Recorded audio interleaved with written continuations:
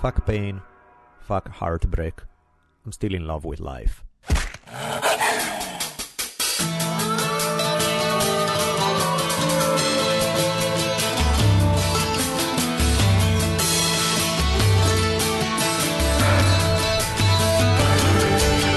From the multicultural headquarters of the future capital of the free-thinking states of America known as Los Angeles, this is the Drunken Taoist Podcast.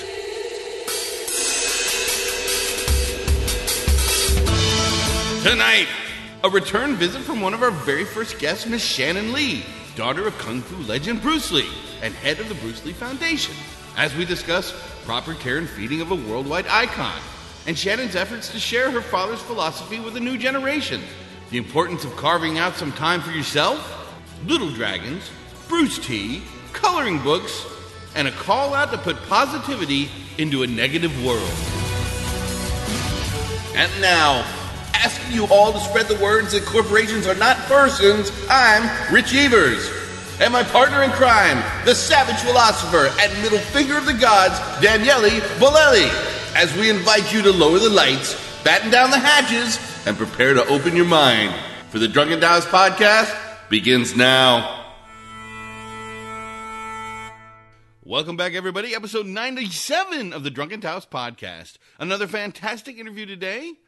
But first, we're going to fly through these sponsorships because this is a long episode. And to do that, here's Daniele Bolelli. Let's give a thank you to our heroes who have been in our corner the entire time. Datsusara, Onnit, and Shore Design.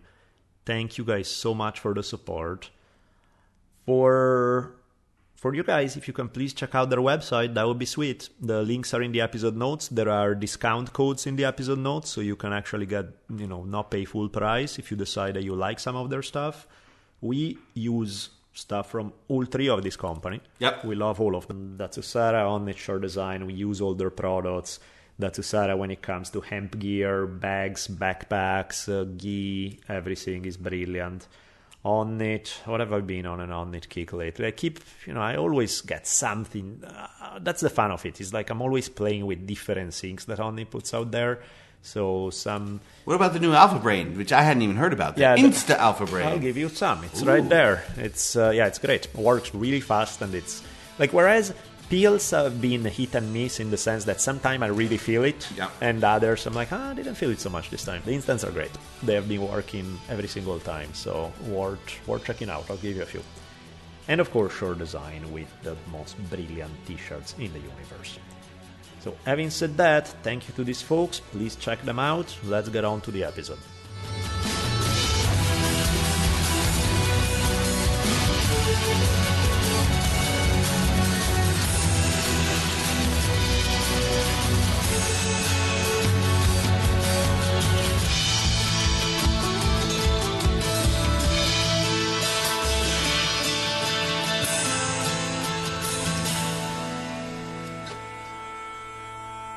Okay, guys, let's get ready to roll.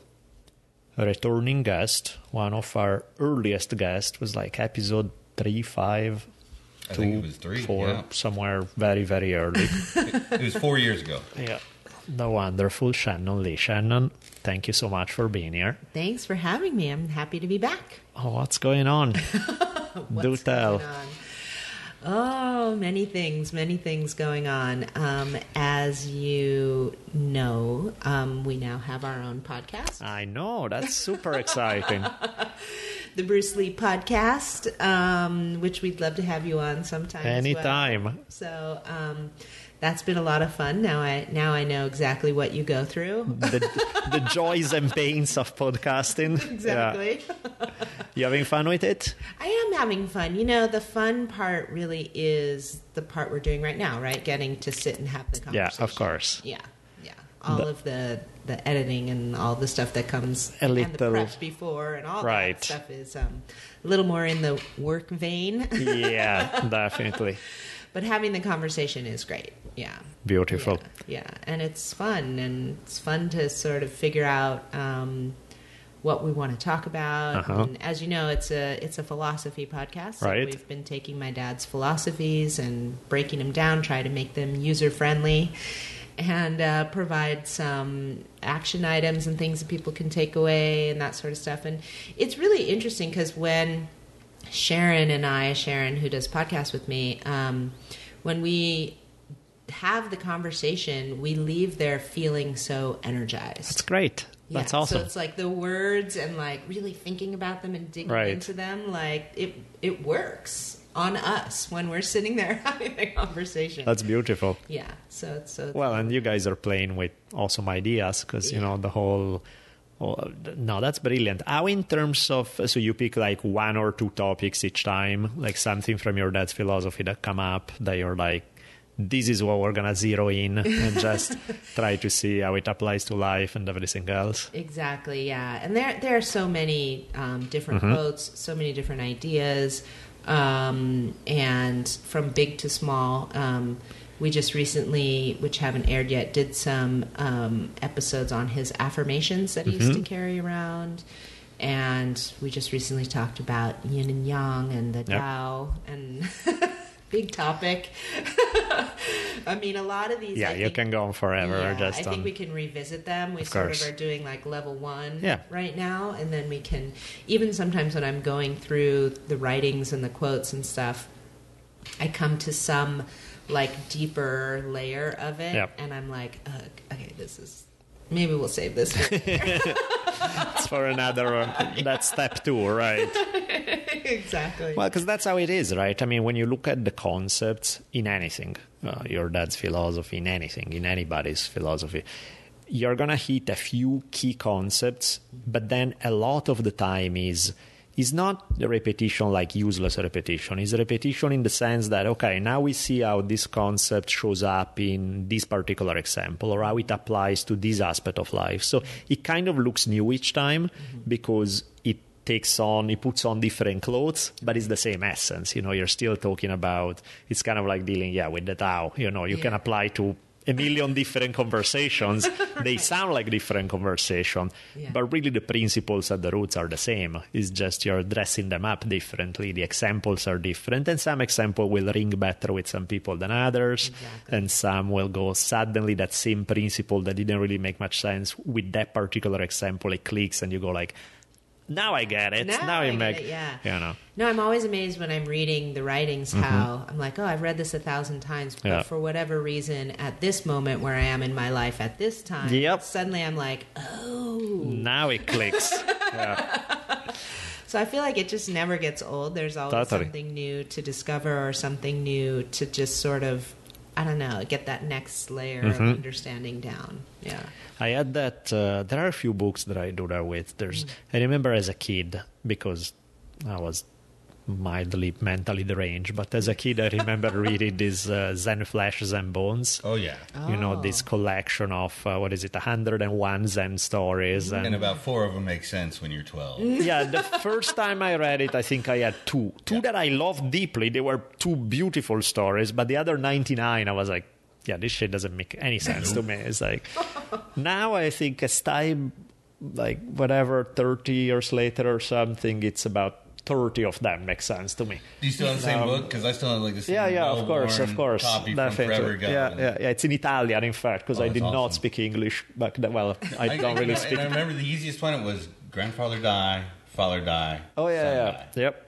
That one was easy. Yeah, the artist... the proper order, you know? Yeah, when they commissioned this Zen master / artist this scroll, and he paints those sentences, and they're all bummed out because they're like, this sucks. You know, is this your inspired? We're supposed to hang this thing about how everybody in the family dies? This is a horrible tale. And it's like, well, you know, if the order was reversed, life would really suck. This is how nature works. The other one is a tragedy. This is, I was like, but it's fun stuff. Write it down so that I can. Oh, you love it. Yeah. Zen Flesh, Zen Bones has some beautiful ones. Yeah. Definitely. No, you should tell me some more of your favorite books, because I'm actually been thinking that because we try to actually like live the philosophy and apply the philosophy, especially at work and all of that. So I've been thinking recently, like, we need to have a reference library, right, with all of everybody's favorite books, and not just the Bruce Lee books. We have those already. the related ones, right?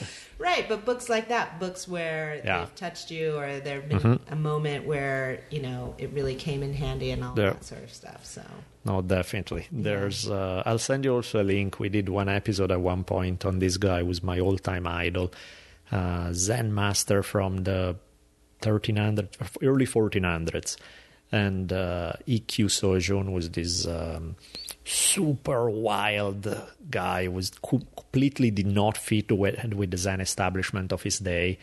Incredibly anti-authoritarian, iconoclastic, and fun. Ultimately, just fun. A guy who's like, he's a sort of offering a middle finger to the stuffiness of the world that he was raised in, and just good stuff. Definitely, I think. Good. All right. So we'll trade philosophical ideas and books and stuff. That would be fun. Yeah, that would be great. But that's exciting. So that has been going on for how many months now? We launched it on July 20th. Okay. Of this year. So just a few months. Right. Yeah, and you're doing episodes how often? Once a week. Once a week. Oh man, that's hardcore. I know. We were just talking about that. It is pretty hardcore. We try to record in batches. Yeah, so that we can have makes it easy. Give yourself the week where I have a stuffy nose. Leave me alone for a week, right? You don't have to stress about. That's a good idea. But it's pretty intense, when you get to, because we're recording right now, so we try to do like 3 episodes a week so that we can, get like 12 done and then have a little break. Right. A break. What's this break word? No. A break from the podcast. Exactly. That's what I figure. So we can do the other things we're supposed to be doing. Yeah. That's the... Yeah, what's up with that? That's something that we were chatting, I guess, even before we started recording. I'm seriously resenting the busyness of it all. And it's a weird thing, because on one hand, if I look at everything I do, the overwhelming majority, I would want to keep doing them, are things that I like. There are a few things that I could do without, where I'm kind of doing slave work because it pays the bills, but I don't really want to do it, so there's that. But, okay, let's say in the best possible world, I cut that. I still like the days are filled to the brim, and I'm like, there's a point there where it's diminishing returns, because on one end, I want to do all these things. They make me happy. Right. On the other end, when you are go 24/7, that's not really a way to live. Yeah. That becomes, how do you deal with that strange balance of, being driven, but at the same time, you want to take a, breathe and enjoy life? It's hard. Sometimes I deal with it well, and sometimes not.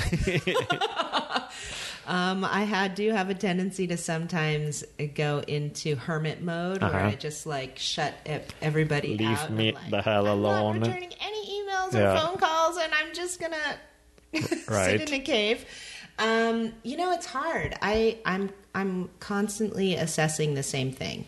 Is there anything I can get rid of in my life? So that throw these away first. It would change our smartphones. Well, it really has put everyone on a track where you constantly have to update yourself to every moment. You can't take 20. I figure bad news, bad phone call that used to have to wait till you got home. It's still bad in 20 minutes. There's nothing you can do to adjust to it, and just the way that we were constantly just. Go. Yeah. Something terrible is happening. Yeah, and I mean, it's weird because some stuff is great about having the opportunity to chat with. Like, you look at how many people you can chat with in any day. You make contact with even cool people in any given day, and it's brilliant, thanks technology. But then there's a point where, it actually enriches your life, and once you pass that point, it starts taking away from your life, and it becomes one of those things where. So I guess, speaking of Bruce Lee's philosophy, simplify, right? The whole thing on. So please do tell how do you do it? I wish I had the secret. Right. I don't really. And I don't know this, and it's something I've been thinking about too. There's this sort of idea in my head too, where I think, well, I'm a certain age. I have a lot of things I want to that I'm pushing for, that I'm working towards. And I keep sort of telling myself, which maybe I may be lying to myself, but which is I just have to keep up this pace for another 5-10 years, and then like I'll be there. Leave me alone. And then I can take my foot off the gas a little bit. I don't know if that's true. Right. And I don't want to live my life, under pressure. Of course. For the next 5-10 years. Yeah, of course. It's already been like... Eventually I will breathe them. That's now. And you're about to have a high schooler too, so you've got things that are going to switch on you didn't even know about. Yeah, no. And it's challenging, as you know, like being a single parent and I'm constantly going from like, okay, business meeting to volleyball game, right, to, getting home, making dinner. And my daughter Ren has been saying to me lately, like, Mom, you really have to go to the grocery store. I'm like, I know, I'm really sorry. She's at an age where you can start sending her to. It's like, you know what? It's down the street. Don't forget some milk. I know. So... it's a tough balance. It's really tough, right, because then there are also things I want to implement in my life that require attention that I'm not giving, such as like always having healthy food around and cooking more. Exactly. And, do you know what I'm saying? Like that kind of stuff where instead I'm just like, okay, it's dinner time. We need to eat. Okay, we have no food. Okay, I'm going to order something. Okay, that kind of thing is... No, it's not fun either. Exactly. Yeah. We've been trying to reimagine looking 30 years in the future. If you go, what would you want the world to actually be like at that point? And to me, wouldn't it be great if we did all calm down a little bit, where you could spend the same amount of time on your hobbies and your passions as you do on work and craziness like that? What if we did turn into 4-day work weeks where you had an extra day available, and maybe you have to volunteer that day, helping the school, helping here, but you're doing positive things, you're interacting with people. Yeah. We've got to get off this crazy hamster wheel they have us on. Yeah. To make sure your credit cards are paid, to make sure you got that new car, to make sure you got this insanity that we've sold ourselves out to, and get back control of our own lives. Because and at this point, robots are going to be doing everything very shortly. There's not going to be so much work anymore anyway. Why can't you just hand it out in equitable chunks? Everybody does their sort of 30 hours. Yeah. And slow it down a little bit. Because what's the goal? To have the most platinum piled up in the corner? Right. So that somebody can fucking steal it from you the second you die? Right. Yeah, no, I think one of the keys is I do take my rest very seriously, which is serious. Like for instance, this weekend, my daughter's been at her dad's, and I didn't have anything planned yesterday, so I was like, I'm not doing anything. Oh, I love that. I think the last time was like 1983. I remember that. Yes. It doesn't happen very often, but, but that's great. When I get those moments, I'm like, because I used to beat myself up like, oh, I have this free time, I need to do something. No, screw it. That you're doing something. Mental health, right there. It's like it's key to. The other day, I got 10 hours of sleep. Wow, that was like in a row. Yes, it was like the most beautiful thing. Like I woke up and I was like, what the hell am I complaining about? Life is just beautiful. And I was like, yes, that. Stuff that I'm wasting time. No, you're not wasting anything. That's like the key to transform life, to make it livable, to make it fun, to make it, whether it's sleep, whether it's take time off, whether you take a day. Like I have, the other day I was looking at this thing, I got this movie I wanted to watch, and I realized when I got this movie, it was early July, and I still haven't watched it. 2 damn hours to watch a movie. Yeah, it's like, dude, this is... I think one of the problems on what you are saying, Rich, is that I think what you say makes perfect sense about slave work, right? The kind of work that you don't want to do, where let's limit that as much as possible. Great, I get it. The part that's mentally tricky, because there's no easy solution, is what about the work that it is also your hobbies, where the two kind of intertwines, where your hobbies and your work kind of go hand in hand, but just the amount, because you're following, is like figuring out exactly what the balance is in terms of how much is healthy to push for and how much it passes a measure where it's like, this is no longer a hobby, I put myself into my own rat race. And running that's a on nightmare. the wheel. You never want your hobby to become your job. I've Right. seen it happen before. Back after Napster destroyed the record business, I did hunting and fishing shows for the outdoor channels for a few years. And those guys who used to like to go fish and hunt, when it became, you're going to have to be here on Tuesday for 3 days in the rain. Start hating it, right. They hated it. Yeah. They began to hate it. And, it's tricky because I find like in that sense it becomes, there's not even a separation between quote unquote free time and work. Like I look at it, I literally probably work from the time I open my eyes to the time I go to sleep. There's no moment where it's like, no, suddenly you're not like, but as I think Shannon is reminding us in very healthy fashion is sometime you just need to tell it all to get the hell out and just take 2 hours where you're staring at a tree, and just relax. And that's important because otherwise it's too tempting to go, but just 1 more hour. Let me get to those other. It's like, no, cut now. We did this great thing at work where we implemented this 8 session. We didn't do it every week. We did it like every 3 weeks, but we called it Creative Fridays that Sharon, who does podcasts with me, actually implemented. And it was this 8 session thing that we integrated into work where we were going to all pick a creative project, and it had to be something that you enjoyed. Right. That you were not doing to make money, that was not related to work, that was like nothing like that, just whatever you wanted to do. And you were going to work on those, and then every time we got together, we'd share our progress on it. And I have to say, we did this back at the beginning, I guess we did it back at the beginning of the year, and I really miss it. Let's bring it back. Because one of the things that I chose was painting, and I'm not a painter. Right. At all. I've actually been a painter, like as in painting houses. Right. Yeah.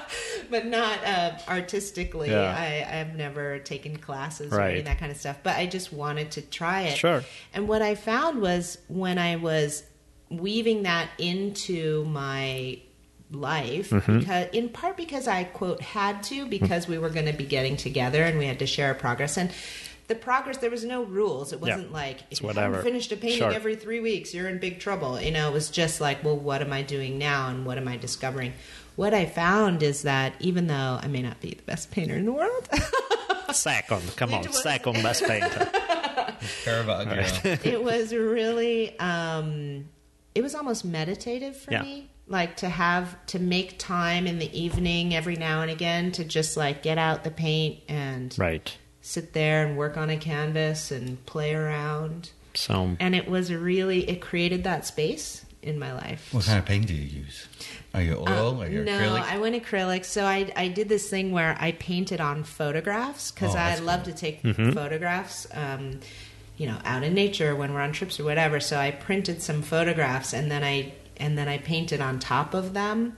Not entirely. I would let some of the photo show through and then paint other parts of it and stuff. And so it was kind of a fun, interesting thing to do. And I really enjoyed it. And in my mind, now that we've gotten away from this, like having to really implement it, I keep thinking, I want to go back and do more.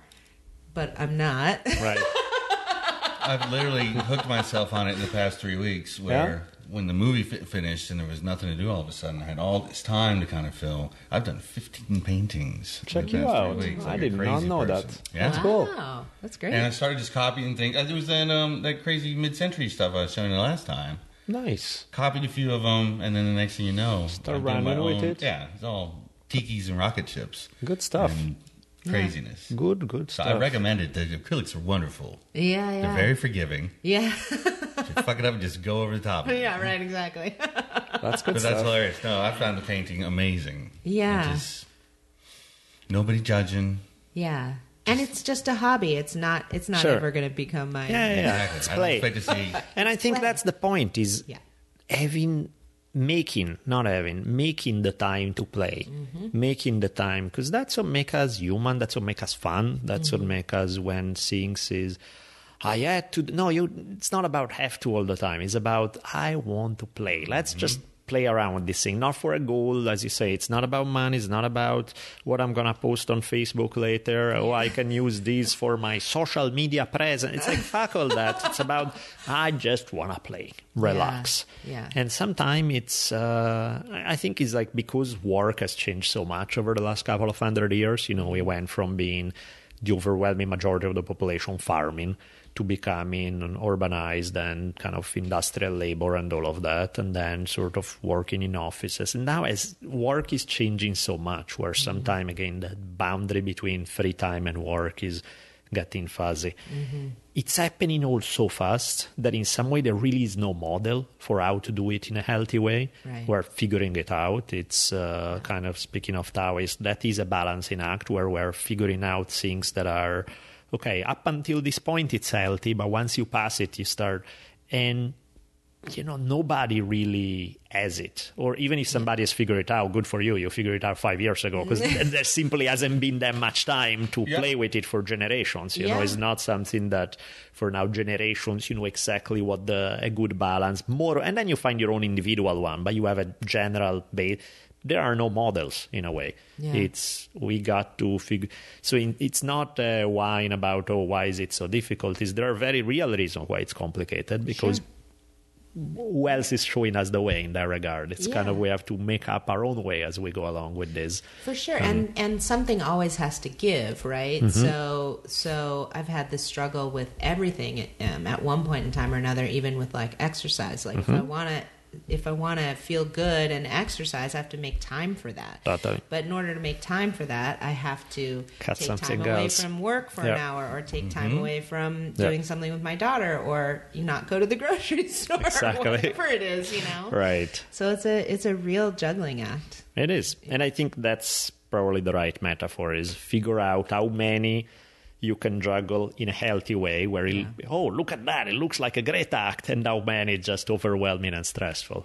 Yeah, and I think that the thing that's interesting is more and more as I get older, I think like, oh, like just having some chill, like not stressful job, living like somewhere, you know, like in a little tiny place somewhere, that's great. Like, I got to get me some of that. Yeah. But then the balance between that and your creativity and your drive and what you feel driven to accomplish in the world, that's where it gets tough. Yeah. That's what keeps me from that succulent farm outside of Monterey. I could just, football field size. I just walk, put a big hat on and water all day. Yeah. Right. How are you, my little plant friends? It would be awesome. Yeah. But you're exactly right. We're here in this city because this is where it's at. Yeah. And we deal with the traffic, which is definitely, talk about time to exercise. Well, if I do it here, then the traffic's going to, it's amazing how it rules your life. Totally.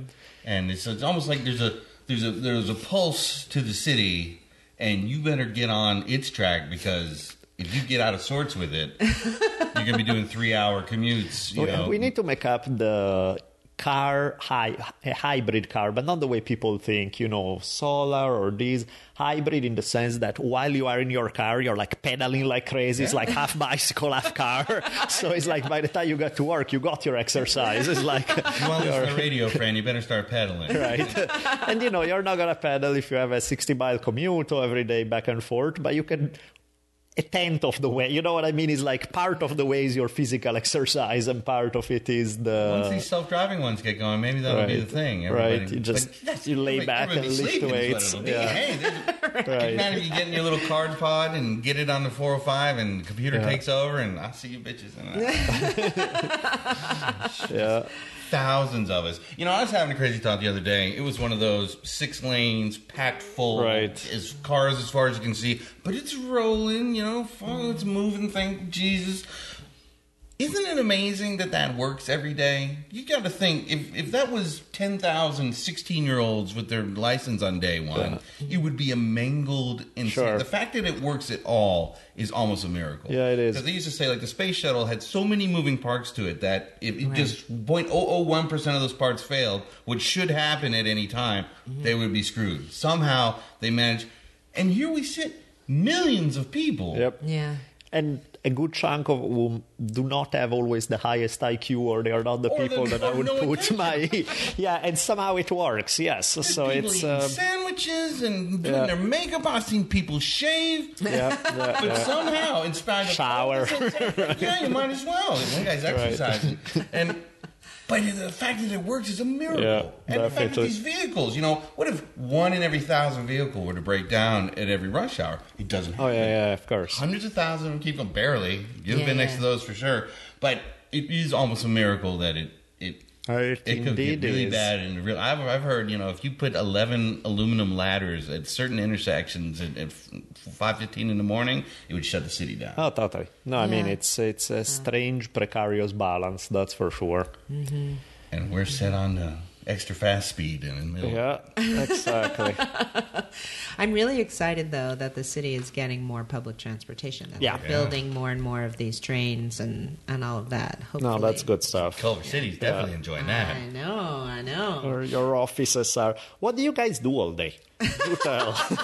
We just sit around. Yeah, it's like... Talk about Bruce Lee. Go, wasn't Bruce Lee cool? Yeah, man, he was cool. Good day of work. Nice, thanks. That's how it goes, right? Exactly, that's it. So there's the podcast, cool. So you guys, that's as a new project. That's what's going on. But of course, the foundation, you guys do 10,000 other things. So we do. We have many different facets going on. So there's the licensing business, which is, licensing my father's name and likeness for different products, shirts, posters, that kind of stuff. So that's one arm of it. There's we have a production entity. So the podcast, I guess, technically falls under the entertainment entity. But we also have the film and television projects. We recently just got greenlit for a TV series on Cinemax. What's the call going to be? It's called The Warrior, and it's based on a treatment that my father wrote. And I'm partnered with Justin Lin, who did he directed the most recent Star Trek movie, film, and then he was the one who really built up the Fast and Furious franchise, and he's a great guy, and this is based on the old story about how my father was supposed to be the lead in Kung Fu, the TV series, of course, and then was not given it because he's Chinese, even though the lead is a Chinese guy. But you're not gonna have a Chinese guy play a Chinese guy. What are you, crazy or something? What's wrong with you? Exactly. Right. But he also wrote the treatment for it, and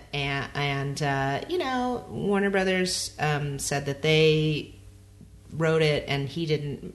Regardless of what the truth is, there, my father did a lot of work on multiple drafts of treatments, and we have notes and all of that. And so we're going to make the show the way my father envisioned it. Nice. It's brilliant. When is that just got greenlit now? It just got greenlit, so we're actually right in the process of, polishing up the pilot script and doing location. Nice. And things. And do you? Is that kind of planned as a one-time thing, like a 10 episode, or is it whenever it can be multiple seasons?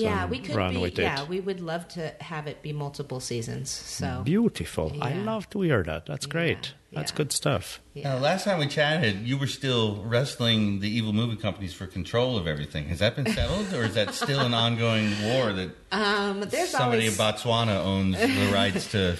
Well, the movies that my father did are owned by other companies. Of course. We don't own any of those films. But his likeness. And we control. And then, my father wrote multiple treatments and even scripts and things that never were made.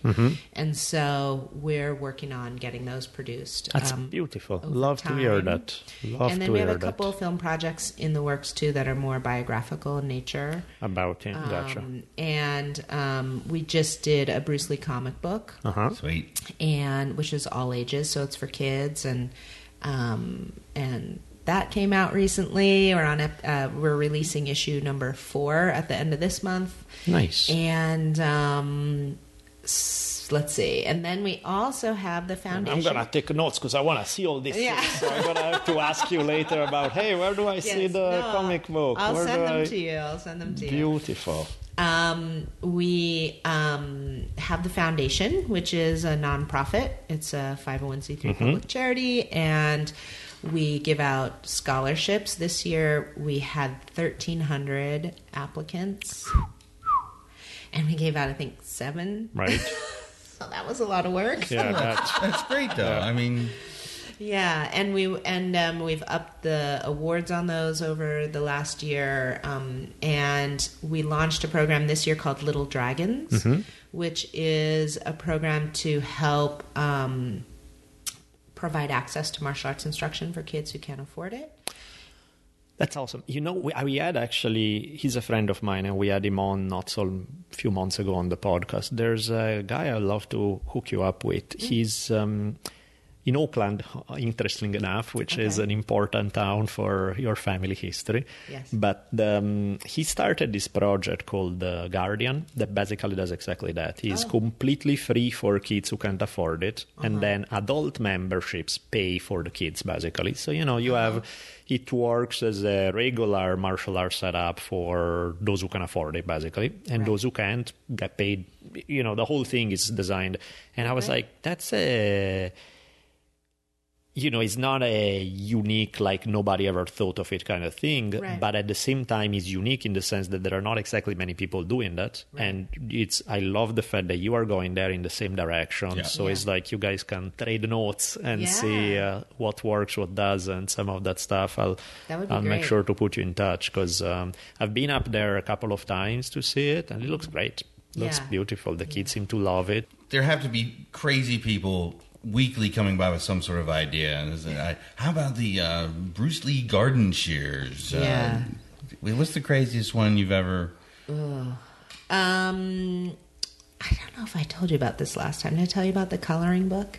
No, what's the coloring book? So we had somebody submit to us, this is many years ago now, but a Bruce Lee coloring book. And we thought, that's not a bad idea. Yeah, sweet. Right? Like it. I like it. Yeah. Like, I'm already reserving my copy, right? Yeah. You know, and so we were like, okay, let's check it out. Yeah. And so this guy sent us his coloring book, and not only were the images in it not drawn all that well, I mean, that's something that can be that's fine, no big deal. But his idea of who Bruce Lee was and was a little off. Yeah, he had all these like violent scenes where there was like blood shooting out everywhere, and Bruce Lee was like beating people up and right. Where you're like not Bruce Lee fashion, like bully style more than exactly. And getting like pushed around because he wore glasses and stuff, and then he would just like beat the crap out of people, you know, all these people and stuff, and we were like, you know, it's like, here is an address for therapy. My therapist is great, and it's all fun until he's pulling hearts out of chest. Exactly. Or you're like that. taking it a tiny bit far. Yes, we were like, well, not a bad idea, but we're gonna pass. Right. Thanks so much. Pushing it a little. Yeah. There's. Yeah. I feel your pain there. Yeah. Yes.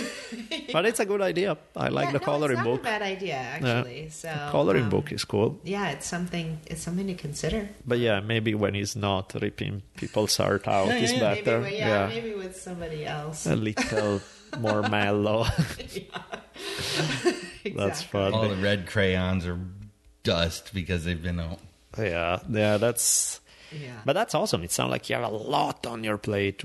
And again, it's at the same time, it's a lot on your plate, like a bad thing. A lot on your plate also, this is exciting stuff. These are good projects. It's good stuff. These are excellent kind of things. Yeah, and we also have the one other facet we have is we've recently created a Bruce Lee tee. Mm-hmm.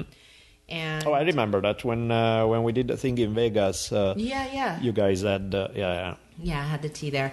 So that's a whole thing, but it's based on my father's own tea habits, right? And he used to drink tea throughout the day, and he would put supplements in his tea, like ginseng and royal jelly and bee pollen and that kind of stuff. And he would drink that throughout the day in addition to water when he was working out and stuff. And it would just sort of keep his energy levels really good. Of course. Throughout the day. So we thought, well, we should try and see if we can recreate this. And so we did. And it's called Bruce Tea. I remember that. I remember seeing the sign and I was like cracking up. Yeah. And we launched it about a year ago, and it did really well. People seem to really like it, but we've, based on all of that initial data we got, we're making some changes. And so we're going to be sort of relaunching it in a couple months. Cool. So that is a whole lot of work too, and I bet. I know a whole lot about the beverage industry, and now I'm sure you know how to make bottles and caps and labels and all sorts. That's hilarious, because really what you're basically describing, on one end there's this super creative work, on the other end is a very kind of strict manufacturing and very heavy business kind of thing.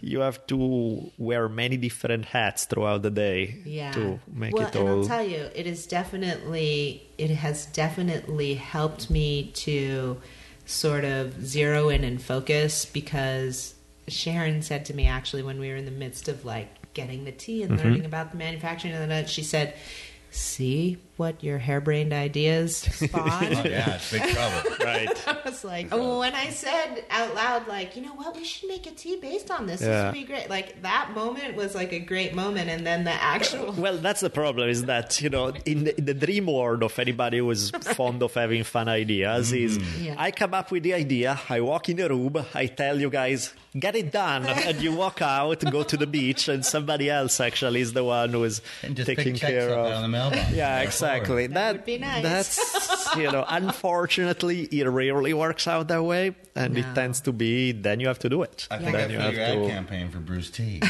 What is it? Bruce Tea. Just add water. I had to do that. That's how it's going to be. Yeah, no, but it's one of these things where now whenever anybody tells me, I'm thinking about starting my own business, I always say, you sure you want to do that? I know. Be careful what you ask for. One of the guys who have been sponsoring us from day one is this man, Chris O'Dell. He makes all this hemp gear. So everything, he started out, he had a different kind of business, and he said, screw it, I don't enjoy this anymore, I want to do something that I feel actually good doing. And he started his whole company that's all based on hemp. It's all mainly backpacks and things like that, right? And he was saying, the idea was fun, and even the result eventually is fun, but the process of getting through, when suddenly you have to become a textile expert, that is like, that's not what I ever, I don't know anything about it, and you have to start from day one to build that knowledge base in a field that eventually leads to a good vision to be manifested in reality. But to get to that point, it takes tremendous amount of so much work. Yeah. And, the 1,000 steps you never think about. It's like, this is a fabric, so it has to be UL listed and tested. So of course. And then of course. Insurance in case. It just, no, everything on the tea has to be run by an FDA, of course, all that to make sure that we don't say anything on the label that isn't true, or that's making false claims, or that has the wrong stuff on it. And how do you pick a bottler out? What's that like? You ever done that before? No. Someone's going to do your run of this stuff one night, and it's going to crank it out, and who are these guys? And then having to get into becoming into the sales of it, of course, trying to convince people that this product is great. You're driving a van around to every convenience store in your neighborhood. Here's your 20 cases. We have a van. I saw the van.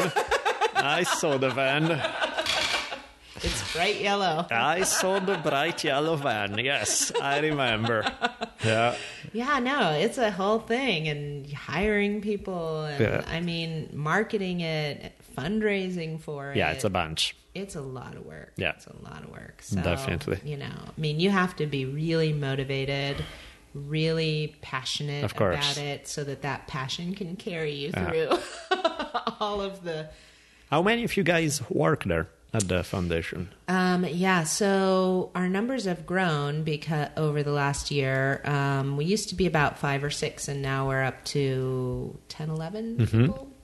But some of those ads have been in things like we now finally have a full-time archivist who is nice. helping to organize Sure. and properly store all of my dad's original materials and make it in a way that is searchable and all that stuff. Because now, like right now, whenever anybody wants something or, like we've lent artifacts to museums and stuff like that, and they'll say, "Oh, do you have this one thing?" And we're like, yeah. What are you talking about? Yeah, exactly. Yeah. Well, is there any thought of like a penultimate collection museum someday? I mean, it could be awesome. That has been one thing that we've been working for through the foundation for a long time. We started out with the grand plans of like, we're going to build this big, awesome museum. And then when we found out like, that would cost like $50 million and we'd have to fundraise all that and all that, we thought, okay, let's start a little smaller. An awesome traveling exhibit. Yeah, we can build up to that. Yeah. But what we've done is we have 2 exhibits going right now. One in Seattle at the Wing Luke Museum, which in fact I was just there last weekend opening year 3 of that exhibit. Nice. And then we have an exhibit going in Hong Kong at the Hong Kong Heritage Museum. And so part of our plan is to create exhibits in different places. We had a year-long exhibit at the California Hall of Fame, the California Museum up in Sacramento. That's over now, but... So there's that component. Then we are actually looking at the potential of having a small space of our own within another museum, perhaps in a couple of years down the line. So we're playing with that. And then we're also now talking about doing an online component of the museum. So cool. that way it's more accessible to everybody. Of course. And they can, there can be a research library for the writings and the books and all of that. And then if people want to see artifacts and things like that, they can. Do you have a favorite artifact? Is there something that just near and dear to your heart that... Wow, there are a number. We just loaned. It used to be hanging in our office. We just loaned it to the Wing Luke Museum in Seattle for their exhibit. But my father's had this big, I think it's like a corduroy material caftan. He wore it at home, but he also wore it in Enter the Dragon for one of the scenes. Oh. And I just love like hippie Bruce. There were some really cool photos in that department, in the hippie Bruce department. Yeah, with his leather toe sandals and his, of course, multitude of caftans. So we loaned that one. So now we have up instead this other caftan, which isn't as long. It probably comes mid-thigh. But it's like a rainbow pattern, like this crazy rainbow V-neck white caftan. Far out, man. Yeah, and so I was like, we got to find a pair of pants to put with this. So we dug out some like rust-colored bell bottoms to hang with them too. Awesome, brilliant. That's cool that you guys have all this stuff available. Yeah. That's great. It's funny. Some of those movies so capture the 70s so beautifully between afros here and there and all that awesomeness, and just really crystallizes. I don't know. I mean, we all have 4 decades on us, and my God, the 70s, it was either Muhammad Ali or Bruce Lee. That's all there was to it. Yeah. It was an insane... Everybody was hitting themselves in the head with nunchucks and shit, trying to be awesome. And it was just to have, that was your father and that sort of massive legend grew out of it. I mean, even now, when you think about it... to honor that's got to be a lot of pressure. Well, maybe pressure's not the word. You know what I mean? Yeah, totally. I think it's awesome that you can hand these things out to different museums so people can, remember how awesome it was back then. Well, because in some ways it's funny, but I really cannot think of one individual who's more famous. No, if you think about, worldwide... exactly. You told your cousin, and your cousin called your parent, and we thought, oh my God, and somebody got a VHS tape, oh my God, we're going to go see it. Yeah, I cannot think of anybody, who reach so many different audiences in so many different parts of the world. Yeah, it's like... You're on Elvis... Muhammad Even Ali. Elvis is like, you get to places where, in Nobody the heard of village in Africa is like, Yeah. what? It's like, but the odds are higher that in the village in Africa you would have somebody who said, Bruce Lee, of course. In fact, we just found out that I believe it's in Uganda. There's a Bruce Lee Kung Fu Club. Oh, yeah, exactly. I mean, no it's surprise there. Yeah. That makes perfect sense. Yeah, I mean, Yeah. it's true. It's really crazy, the Yep. reach. I mean, Yeah. everywhere. South America, Australia, Africa, Europe. I mean, every continent, everywhere. Well, that's what makes what you do possible. Because, I mean, in terms of the foundation, think about it. The foundation for just about any other figure from the entertainment from 40 years ago, they're not... Even if you were, it would be more of a national thing. You would work in one nation and it wouldn't work internationally. That's a rare case where people would be interested in seeing anything, really. You can throw... Yeah, and also the interesting thing, too, and I talk about this all the time, is that I feel like my father's energy is still very much alive and that he continues to be relevant today because of his philosophy, because of the way he lived his life, and... he's continuing to inspire people and motivate people and help people through hard times and all of that because of the depth of the self-cultivation that he did and Definitely. and the fact that he left it all behind for us, And so when you have other celebrities that have aged up and passed away, there's this nostalgic sense of love for them, and but then as generations go on, there are kids today who are like, "Who's Clark Gable?" I don't know. Yeah, exactly. You know Of what course, I mean? of course. But Bruce Lee, for whatever reason, they continue to find him. They continue to, It's just his legendary imagery, Totally. like a Che Guevara almost. It's like that sort of level of images. Right, and I think the difference being that in like the Che Guevara kind of idea where the image is like everybody recognizes it, but then like half of the people are not really gonna know what the hell happened in the guy's life. They don't care. There's no. I think totally. I mean that's how it is, right? The guy like if you ask like 85% of the people who sport Che Guevara shirt what he was about, it was like. It's tough. Revolutionary guy. It's like in the Bruce Lee camp, you got a lot more people who are really heavily passionate, where they actually know their stuff. They have read the books, they have watched the movies, they have done, they've done their homework more so than. So you're absolutely right. There is that icon element, but there's also the substance behind it. Oh yeah, in a way that it's pretty wild. It is wild. Yeah. It's interesting too to think about like the world that he went into and the world that you also played with, because I mean the whole where we live, all of this stuff is based on Hollywood culture, right? We live in a place that was actually one of my reasons for coming to LA. It wasn't because I was thinking I want to be, it was more like you want to do a Green Hornet remake, isn't it? That's what it was. No, I mean it was the fact that to me LA is the capital of the world, in the sense that the fact that, and primarily we're talking Hollywood, the fact that everybody throughout the world consumes Hollywood movies, there's really not too many other things that are consumed worldwide to that same level. So in terms of a shared culture, this is the place that kind of sets things in motion that will be going everywhere else. And yet at the same time, that industry, like most industries, so we're not singling out, but still that industry, there's so much stuff about it that sucks, that's terrible, that, I mean, even the things that he had to deal with were atrocious, and it would be nice to think that times have changed dramatically, and they haven't. They're still ridiculous. Sometimes the exact same crap is going on. Yep. And he had that experience, you had that experience. What are your feelings about the whole world, about the, I mean, and I'm not asking you to burn bridges here, but because obviously, again, it's not a simple, I'm not asking you a simple question, because of course it's not like, oh, Hollywood is evil, or Hollywood is, it's a mixed bag, inevitably, because there are great opportunities and stuff that's amazing. Even some of the projects you're working on right now, it's thanks to that world that exists, but to get anything done in that world it's like walking into Alice in Wonderland, right? Where you are with the Mad Hatter and you have to convince the Mad Hatter that the project will see the light, and you have everything down, but there's no rhyme or reason to the way the feedback you get half of the time. No, it's so challenging because people want to think of Hollywood as this artistic industry, right? And that films are art. But no, they're commodities. Right. Bad news, everybody.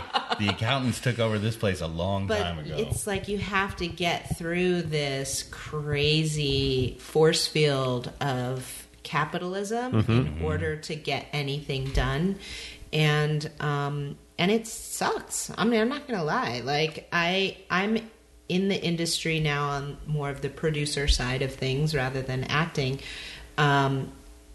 Primarily out of necessity. I feel like it's a really important piece of what we do, that we want to continue to have there be media projects out there for my father in order to continue to introduce him to new generations who maybe haven't seen the movies from 40 years ago.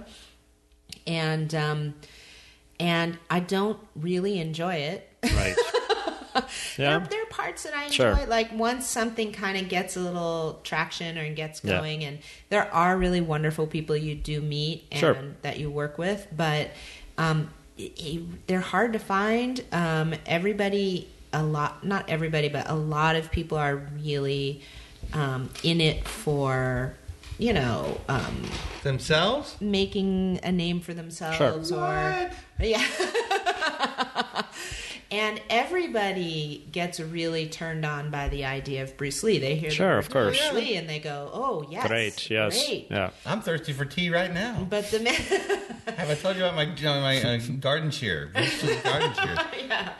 But the problem is, they see it as a commodity. They hear the words Bruce Lee and they think dollar signs, and they think, "Oh, global fan base, excellent. Let's go for this," and they don't want to take the time to really create a project that is in line with the legacy. They just want to put the name on it. Right. And so we're constantly battling with people who are trying to do that.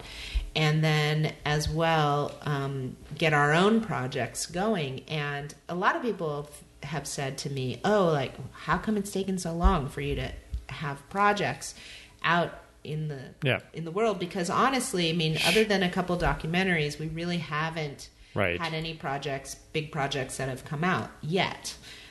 We're working on them, but that's because we want to do it right. Yeah, and exactly. we want to do it with the right people. We want to do it well, and we want to do it in a way that I could say Bruce Lee would be proud of this, or at least we really tried to make it something that Bruce Lee would be proud of, because of course you never know how it's going to turn out. Sure. But it's really challenging, and it's really challenging to find people who are willing to walk down that path with you. Totally.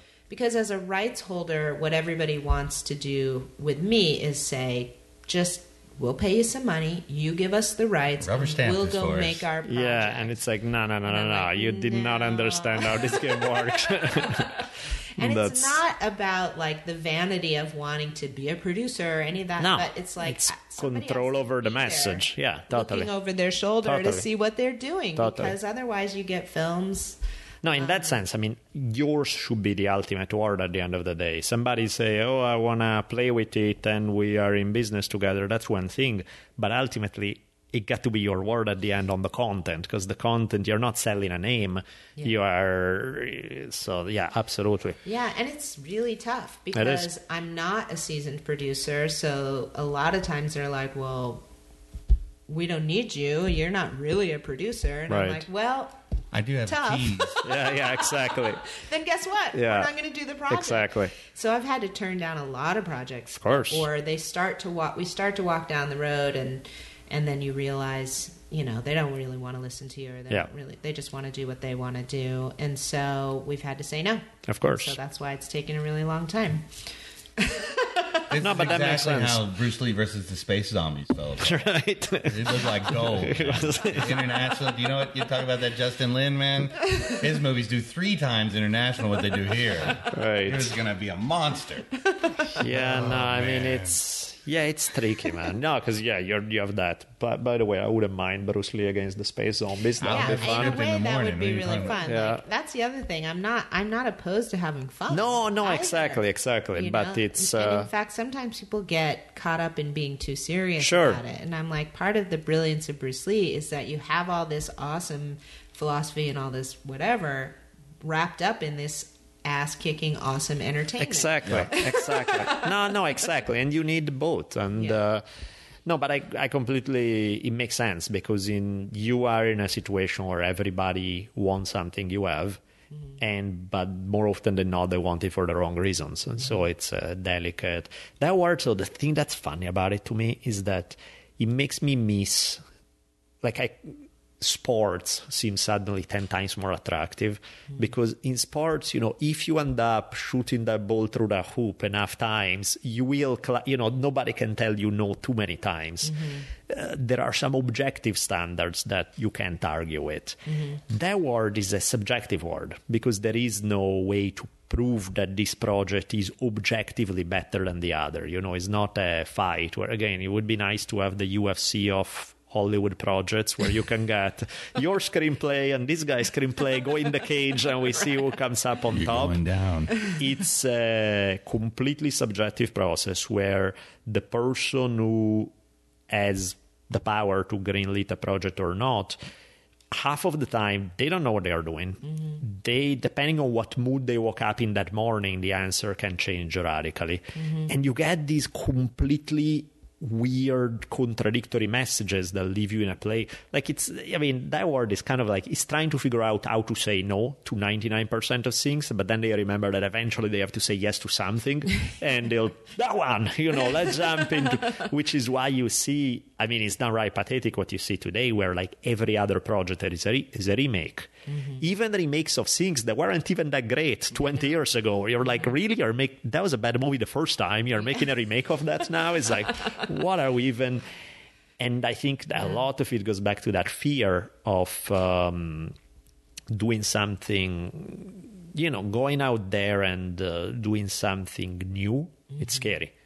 And then you get that double standard, it's like, if it's already done, then we don't want it because it's too much already done. But if it hasn't been done, then we don't want it because it's too scary and new. And it's this crazy, and again, it's because it's a business and it makes me think a lot of my father's philosophies in the sense that, he always said, like, it's really hard to walk your own path because that you have nobody else telling you whether you're doing it right or not, and so I think Hollywood, a lot of times they don't want to it was interesting, we went through this process at one point where we were trying to get a project going, and it was an original project, and we had a bunch of writers come and give us pitches, and we were like, wow, why aren't we getting like a lot of writers wanting to do this, and we found out everybody was like, well, everybody loves Bruce Lee, they want to write a Bruce Lee project, but they don't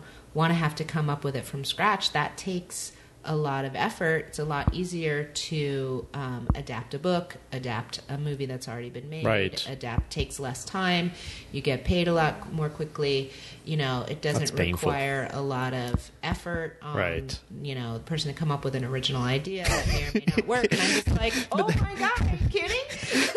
I'm sorry, you're not a writer, you're a fan. You want to watch an existing movie and put your name on it. That's like, you want to say, I wrote Enter the Dragon. You're not trying to come out. That's pathetic. And not to rag on writers, because there are a lot of great writers out there making original pieces. But it just, when you get down to the who's available, who wants to do this quickly, they're working. They want to make money. They don't want to spend a year developing something they don't know whether it's going to go or not. So I get it on that side of things. But at the same time, I don't know. It's kind of a crazy balance. Well, that's what leads to a fifth Pirates of the Caribbean movie. Right. For real. I like the first. By the second, I was bored. And beyond that. No, it's ridiculous.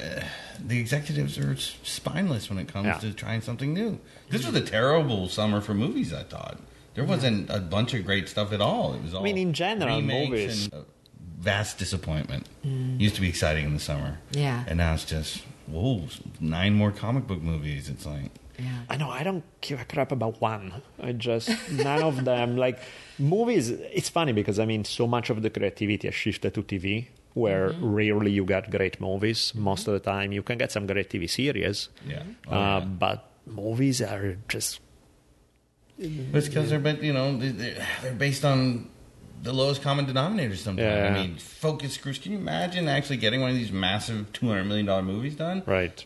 You're not doing art at that point. You're going, well, the people in Dubuque didn't really like that in one part, so that's got to go, that's got to go and change. And they don't give a shit. It's just so that...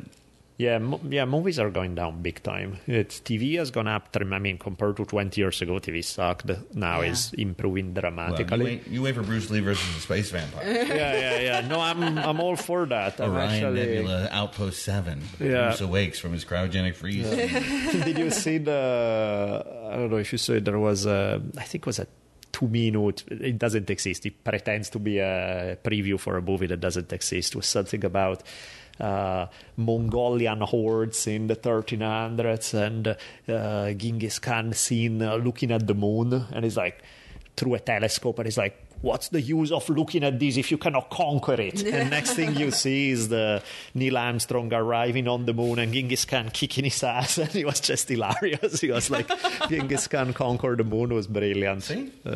That's why, you get these movies like Pride and Prejudice and Vampire. Yeah, right. Yeah. That's funny. Right, that's funny. I can live with that. Yes.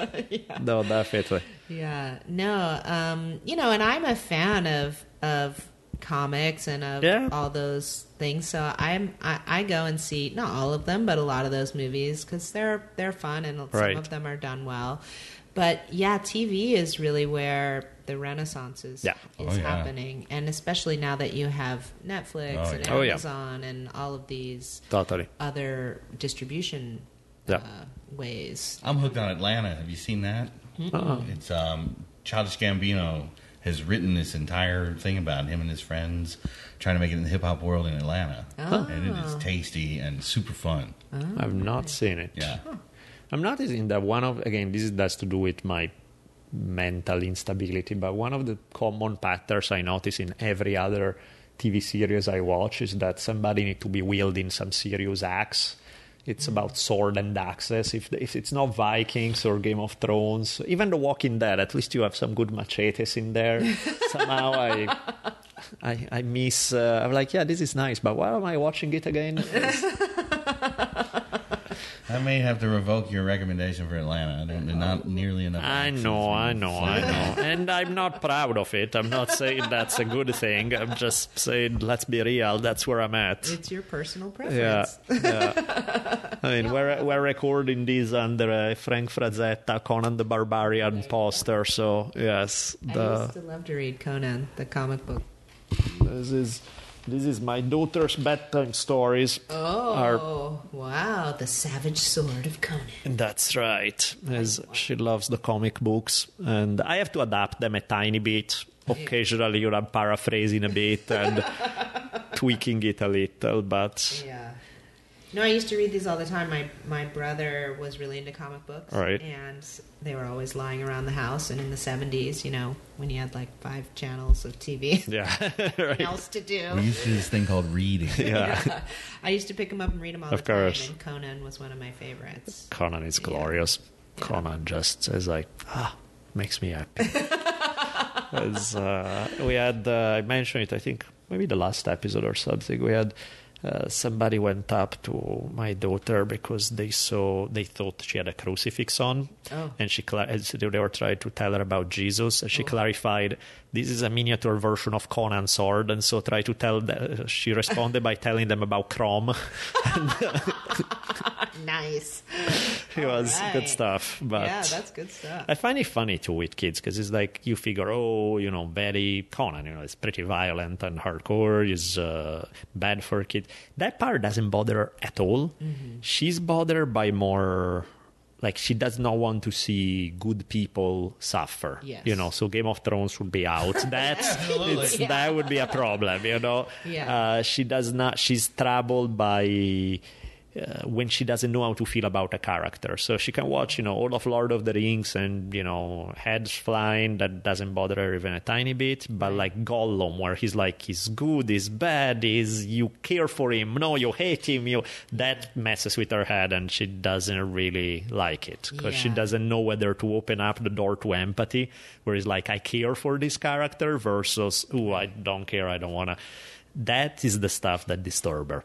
Yeah. The standard Conan doesn't bother her a bit. Yeah. It's just, of course, Well, and that's so good. It's the same with my daughter. She gets upset when bad things happen to good people, which they invariably do. In movies and stories, because that's part of the conflict, right? Right. So it took her a long time to sort of. And even still, she doesn't like scary movies, like horror type stuff, which is fine. I don't really either. So, but she has the same thing. Yep. It gets scary for her because it sort of messes with your sense of world order and how things should be. You're invested, you want things to... But that's the problem. That's one of the weird things of how our brains are wired, that somehow you would be interesting if you could tell a great story, if you could make a great movie about a completely peaceful scenario where there's no conflict. Mm-hmm. But every story is built on conflict. Every story is built on the obstacle that prevents something from happening, and you have to... Even if it's a completely non-violent movie where the conflict is not a violent one, it can be a romantic comedy, it's still built on conflict. You know what I mean? It's still built on something that doesn't go the way you want it, and you have to figure out... It's interesting that the human brain is wired to be addicted to that. Yeah. And I get it. I am too, right? But... it would be sweet to conceive of a world in which we are equally entertained and equally intrigued on stories that are based on things going well. Period. Not only at the end, but even throughout, where it's like happy and good and sweet without... where instead the entire... we are crazy monkeys who feed on conflict, you know, and that's the... Well, it's funny because I've had a number of people tell me that they find telling my father's story really challenging because even though he had conflict in his life, he had a lot of obstacles he had to work around, he had such a mindset of just keep moving forward and finding the way, and and he was so successful.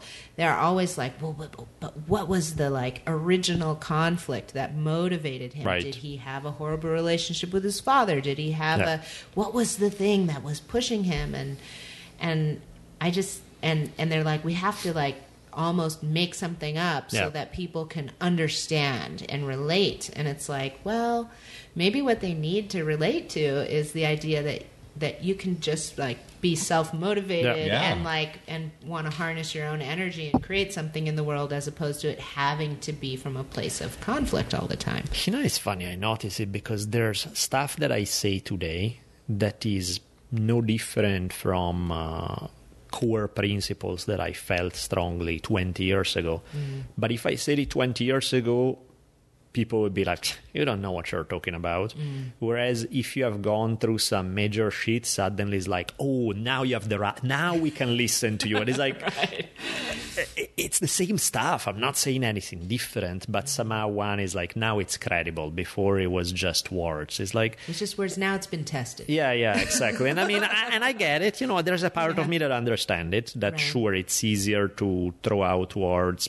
But at the same time, if the principle is good, the principle is good regardless of the experience of the person bringing it forward. It's tricky that way, definitely. But speaking of conflict, what's your thing on how involved, or more than involved, how interested are you in the martial art world versus whether in just taking a look at what's out there, seeing the direction? Obviously, the last 20 years, everything has changed with MMA and the UFC and stuff, and so we've seen the world of traditional martial arts kind of take a nosedive and has been replaced with primarily combat sports and stuff that's tied to MMA and the whole world. how much or how little do you care? What's your... I always have an interesting relationship with martial arts because I did, obviously, because my father's Bruce Lee is like the greatest martial artist of all time. So, so there's that. I also have trained in martial arts for a number of years, not as much recently. Sure. I've been in a lot of martial arts studios and trained. I've done it for film and television. So I have a lot of different experience with it in different facets. I've been to many UFC matches and know Dana White and all those people. Although I haven't now been to many UFC matches in a while. My relationship with martial arts is an interesting one. I think it's. I really hate to see the traditional arts going downhill and being lost. I think there's so much value to them, in particular because that seems to be more of the place where you get some of the philosophy and the idea of a greater picture of the world in a way. I understand why the rise of MMA and in particular because of the rise of the UFC as a major sport. But that's really all about just fighting. And while some of the individual players may have life philosophies, absolutely, which I'm sure at an individual level, definitely. Yeah. but yeah, it's the difference between the big picture versus the right. Yeah. So I really hope to encourage kids, like we talked about through the foundation, to train in martial arts and in particular in a variety of styles, whatever style suits them, because there's so many from all different parts of the world, and also wanting really to instill the philosophy back into the martial arts. I mean, part of our Little Dragons program too is about trying to give kids a dose of Bruce Lee's philosophies and his philosophies with, nature and water and all that as applied to the body and movement and the world around you and all that. And so, I have that relationship. When it comes to something like Jeet Kune Do, I have a real love for what my father was trying to do. I've trained in it myself. Of course. But the community at large, I don't want to be their referee.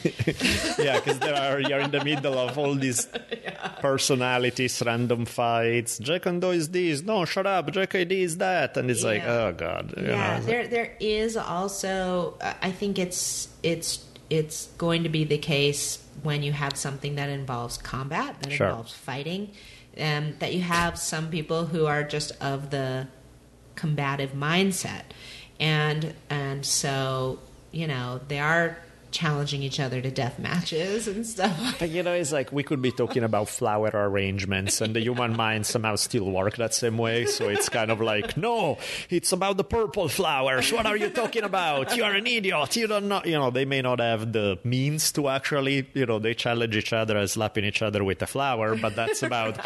But in terms of what's behind it is the same. Yeah, it's that. Yeah. No, you have that conflict in any industry. I would imagine people who think they do it better than the other person and all of that. I try to stay away from that part of it. Of course, so that seems wise. I don't have and people want me to step in and referee JKD. They want my mom to do it in particular. And we have tried at times to bring the community together, and it just never works. Yeah. And it's really a shame because I feel like there's room for everybody to do what they do and without criticizing one another. Yeah. I don't understand the need to put somebody else down in order for your own thing to be valid. I mean, I understand it on a human level, but it doesn't really make any sense, I think that was one of the brilliant things about my father was that he could, do whatever he did, and people were still doing their thing on the side, and he might say, well, I feel like it's better this way, which would anger people. But then, he just sort of, that's it, like, obviously he got challenged a lot and that kind of stuff, but he tried not to. Yeah, but the balance there in what he was doing, there was that 10 to 20% of criticism of an existing thing, which inevitably you kind of have to do when you're proposing something new. Right. But the emphasis being on what you create, right, not what you're criticizing. Yes. And, inevitably you're going to criticize something when you propose something new. Yes. But how you do it, whether it's like, okay, now that we got it out of our system, this is how, let's focus on the good stuff, on what I'm proposing, not what I'm going against. Right. And half of the time, that's the problem that, we see, even like if you go on Facebook or something, or just internet discussion, like the overwhelming majority of stuff is how somebody else's sucks. Yeah.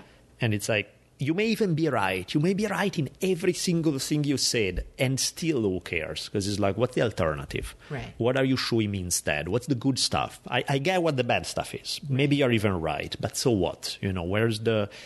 And I don't know if maybe it's just insecurity, where it's so much easier to point the finger at something that doesn't work compared to actually creating something that does work. Yeah. That would be my feeling. I don't know. Do you read it as primarily an issue of insecurity, or? Yeah, I think that it's easier to, in some ways, it's this notion of entrepreneurialism almost, in the sense that it's really hard to put all your effort into the creation of something positive and something unique and feed that. Sure. And try to spread that and get that out in an entrepreneurial sort of way, as opposed to, it's a lot easier to just go like, oh no, look at everything else and go, oh, that's wrong, that's wrong, that's wrong, that's wrong. I mean, right. But then all of your energy is going towards negativity, and it's so draining and it's enraging. I mean, you spend your life being pissed off all the time, as opposed, and then that is the energy you're putting into the world. It's good to find something good in something. Yeah, no, and Why it's... waste the time? Even if you don't like it, either know? shut up about it or you don't like it. Well, nobody cares that you don't like it. Just shut up. Or maybe find something that's okay. Yeah, I do like Bolelli's Purple Flowers. Yeah. Right. Even though we got to hear about it, Dave. Right. They are lovely. Yeah, I mean, it's really true that,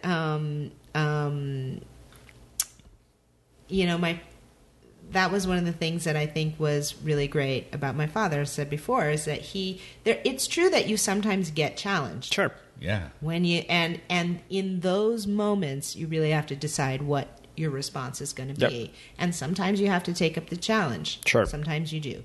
But most of the time, like 98% of the time, you don't. You can just leave that be, and you can concentrate on yourself. That's the thing. And I think, in fact, I don't want this to come across as we are like sitting up on the pedestal going, oh, look at those stupid people who criticize, because that becomes the same thing, right? We're criticizing those who criticize. Right. It's not that at all, because in some way it's also a reminder for ourselves. It's not like how other people are. I mean, I do the same stuff, right? It happens so often where I end up finding myself that I'm putting way too much energy into being critical of stuff rather than creating things. And when you do it, when you're saying it, you feel very right and self-righteous, because you feel like, I'm damn right about this. This is, look at this. The world out here, exactly. I'm doing it for the greater good. Damn. But then you stop yourself and you're like, and yet again, what I've done here is just bitch about, it's like, come on, man. It's like, it's so often we get stuck into right or wrong. Yeah. And right or wrong doesn't really mean shit at the end of the day unless you create something beautiful. So to me, it's like, being right doesn't really matter if you are putting your energy into the wrong situation.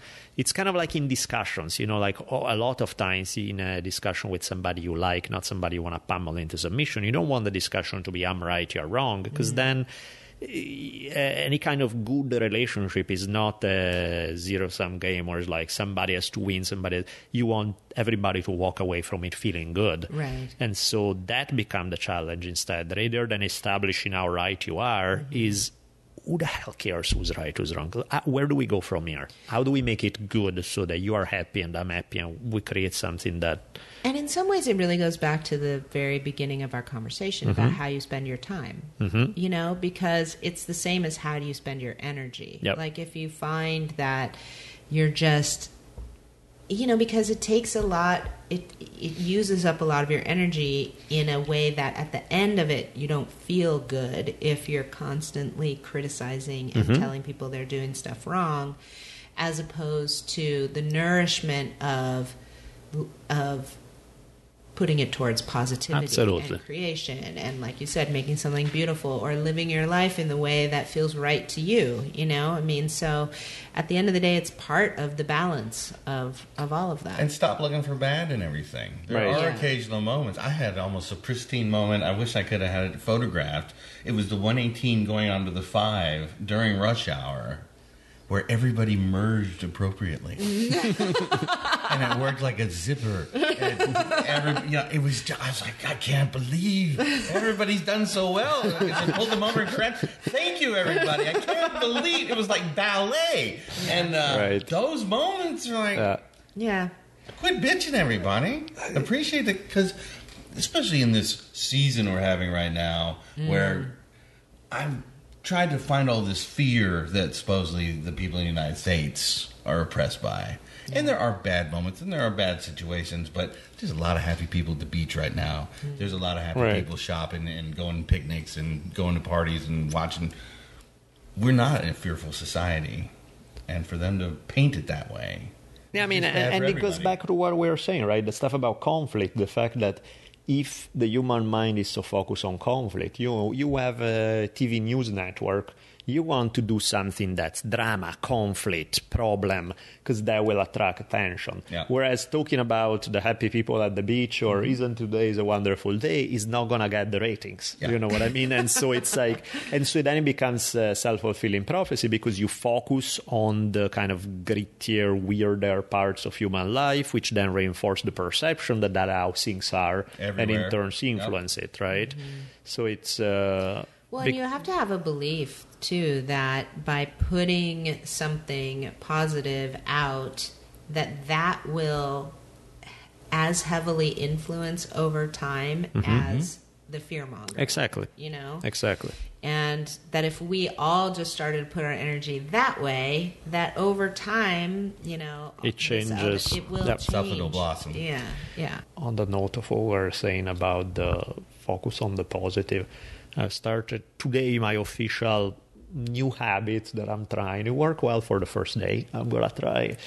I wake up in my room. There's this poster of... we made a T-shirt with the guy I was mentioning, the EQ Sojourn. And so the first thing I see when I wake up is I see this scroll with EQ. And one of his lines that I love, it's not on the scroll, but the image brings it back. There's that line of his that say, throw me into hell and I'll find a way to enjoy it. And I love it, right? Because it's not denying the fact that life can be rough. It's not denying the fact that there are a million bad things out there. There's none of that. It's about, sure, that's how it is. My job is to figure out how to make it good anyway, how to find something awesome anyway in the worst case scenario. And of course, that's way easier said than done, but that's a hell of a good attitude in terms of what we were saying, right? Focus on the positive. Focus on, I can put my energy in a bunch of different ways. How about I put it in how I can make the next moment a happier one for myself and for everyone else I run into. Yeah. And I find like if I can do that every morning, just first thing I do, open my eyes, see that, give myself 30 seconds to dwell on that thought, I think that can make my days better. That can be, and it doesn't have to be a sit cross-legged for 45 minutes without making a sound. It can be just 30 seconds in bed as soon as you open your eyes, you know? It's about framing, yeah, right? Like you're just taking a moment to put yourself in the frame of mind of positivity. That's it. That's not a bad way to go about life. No. Let's do that. I like it. Anything else, Shannon, you want to throw out there? I mean, so podcast, you guys check it out. Yeah. It's called The Bruce Lee Podcast, right? Yep. Okay, so yeah, The Bruce Lee iTunes, Podcast. SoundCloud, Stitcher. All the that good kind of stuff. Yeah. As if you cannot find it, there are some serious... The gods of Google hate you because it should be pretty easy. It should not be difficult to find. Right. Other things that you want people to know about right now?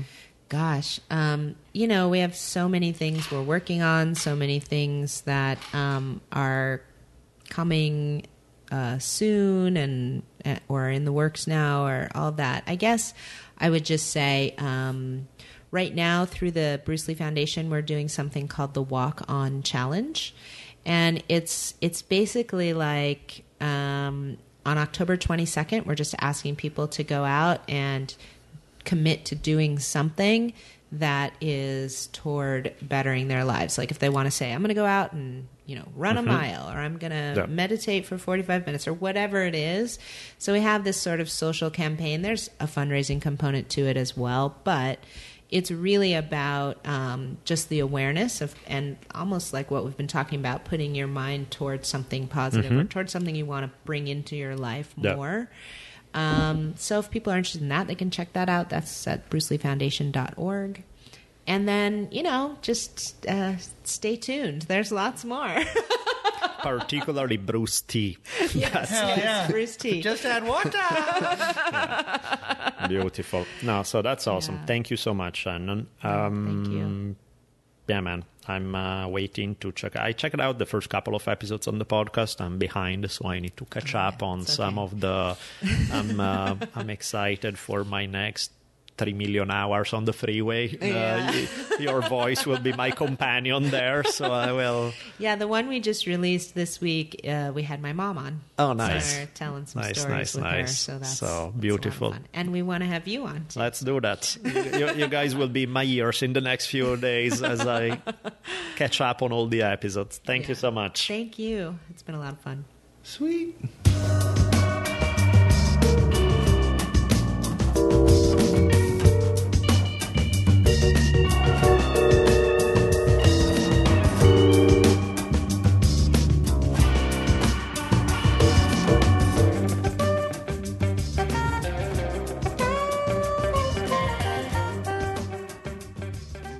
Funky music means one thing. That's the end of another fine episode of the Drunken House Podcast.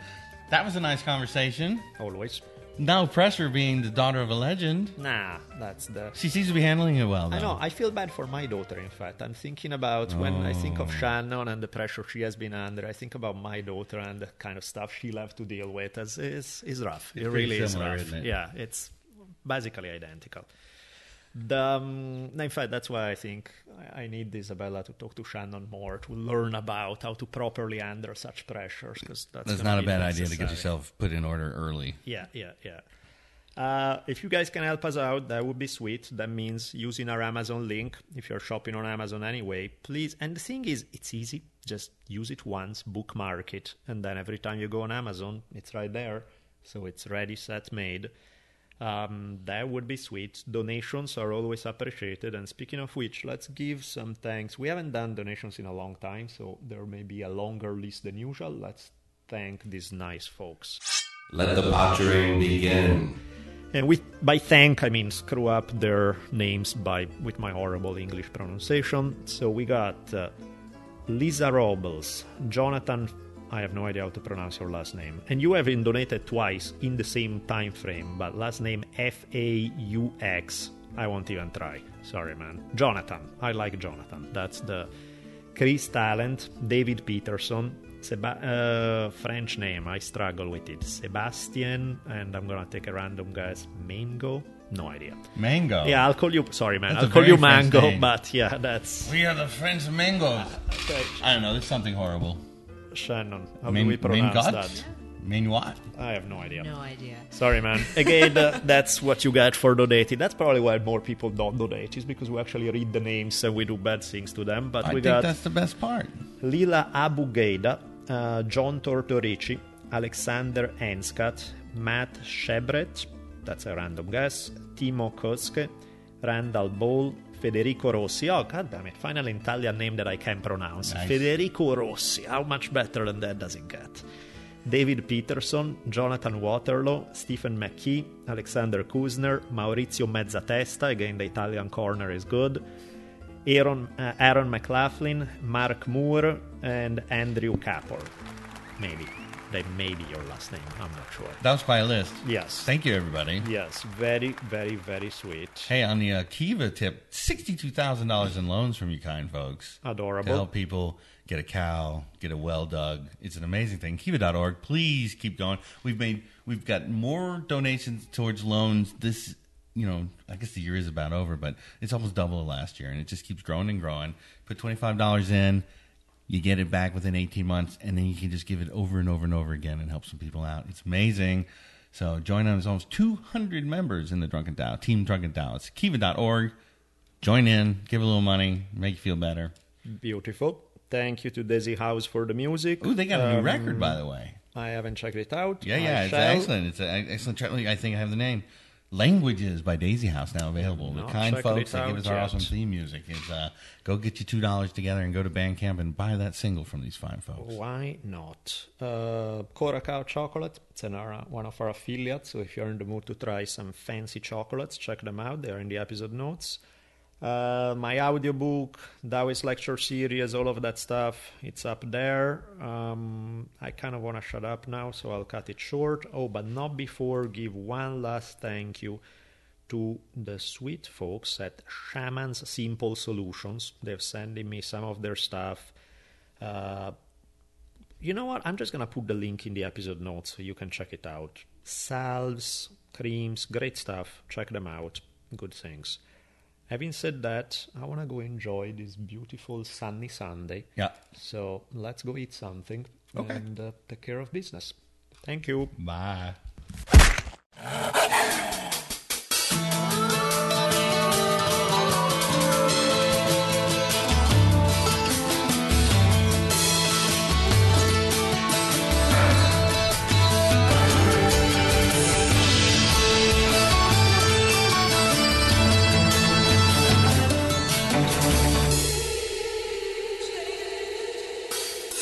And so ends another awesome episode of the Drunken Taoist podcast. Be sure to keep your ears peeled for another mind-expanding episode coming soon. We'll be tweeting you as soon as they come out. You can keep track of Daniel at D-Bolelli. That's D-B-O-L-E-L-L-I. And you can find me on Twitter at Richimon1. That's R-I-C-H-I-M-O-N, the numeral 1. See y'all soon.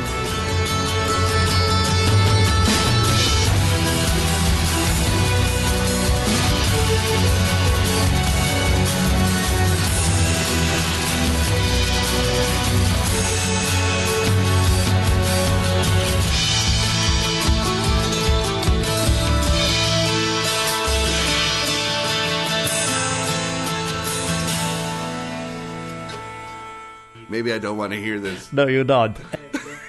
In questo caso la provvidenza di Dio. Duncan showed you the way, yeah? Oh man, isn't that scary to think? Nice. So don't kill people, do that instead. I have nothing against chicken other than the fact that they are ugly and weird and strange. This was great. It's fucking awesome. And I love this conversation. We've been having a great hour here. I completely got lost. Are we doing the outro or the intro? We're outroing. Oh, we're outro. Okay, sorry. So let's continue. Did you ever see the movie Tombstone with Val Kilmer and... Your accent, it just... Whatever that movie is you were trying to tell me about... Can you translate for me, please? I believe the word was tombstone. Yeah, that one. Exactly. Just as I was saying, Tombstone. What do I have to do? One day the rod shall teach you. Get back to work.